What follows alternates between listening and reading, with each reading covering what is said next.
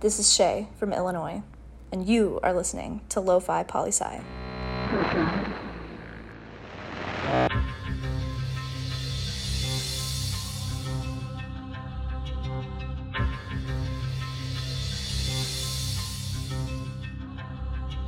Shay from Illinois bringing us into the show today. Thank you, Shay. And everyone come check us out live in person tomorrow, September 29th, Thursday, yes, tomorrow, Thursday, at UNO Sandbar from 6 to 7 p.m. for Lo-Fi Poli-Sci Live, or another title we going with, a Lo-Fi Poli-Sci production. Mun Undone. Yes, come and see the we that we be. Now to the news, fresh off that press, that North Africa edition of your Lo-Fi Global, people. Out in Libya, off and on fighting continues between the United Nations-backed transitional government and an opposition-backed government and military/paramilitary factions that all of those are vying for power and control of the country. And look, Libya overthrew their authoritarian dictator Gaddafi back in 2011, as a byproduct of the Arab Spring.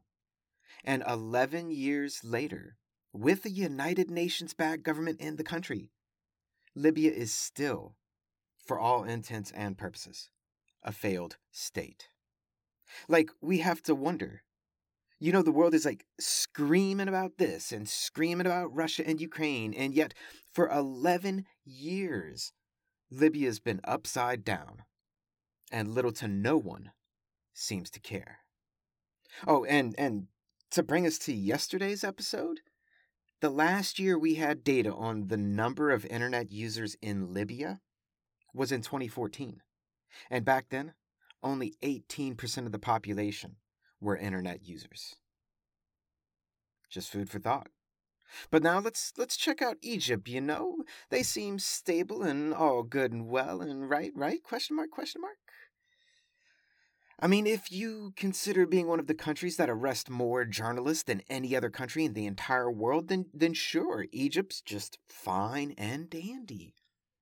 I mean, in 2022, Reporters Without Borders, that ranks countries and territories by media freedoms, ranked Egypt 168 out of 180. So yeah, you tell me how things are going out over there.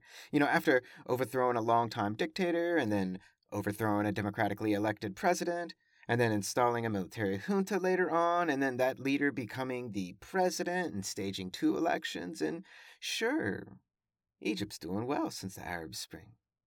Well, what about Tunisia? The birthplace of the Arab Spring, the shining star of democracy in the region, the hope of a better tomorrow brought to you by the people today.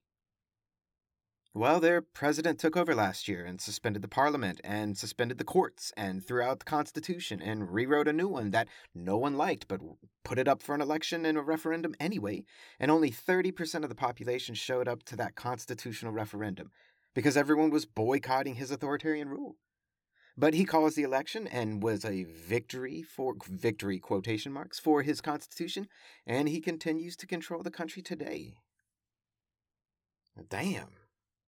Well, hey, forget it. Let's check out Morocco then. Where the city of Casablanca is, right? Here's looking at you, kid, or out of all the gin joints in all the world, she had to walk into this one, or how about this is the beginning of a beautiful friendship? Yeah, you know what I mean, unless of course you have no idea what I mean, and then anyway, Morocco, the country that almost touches the tip of Spain, neighbors with Algeria, and southern neighbor to, or colonial controller of Western Sahara? You know how I always say Africa has between 54 to 56 countries? Yeah, well, Morocco and Western Sahara are one of the reasons why I say that. You see, Morocco claims it. Western Sahara says, no, we're our own country, people. And they have fought since 1975 about this. Things cooled off in the 1990s, but, recently, Spain goes in and stirs the pot because, of course, Europe has to mess with Africa. But they said Morocco has every right to control Western Sahara. And Western Sahara was, of course, pissed off by this. And you see, Morocco itself, looking at Freedom House rankings of a country from 0 to 100, 0 being completely not free, 100 being completely democratic, Morocco gets a 37 out of 100, partly free. But Western Sahara gets a 4 out of 100 not free rating because of all the oppression that Morocco puts on it. And it makes you think, who deserves to be a free country and who doesn't? And who gets to decide? I mean, it's not like anyone else anywhere on the planet is thinking about this or fighting about this right now, huh? Morocco and West Sahara, they've only been fighting over this for past 47 years. Just some thoughts.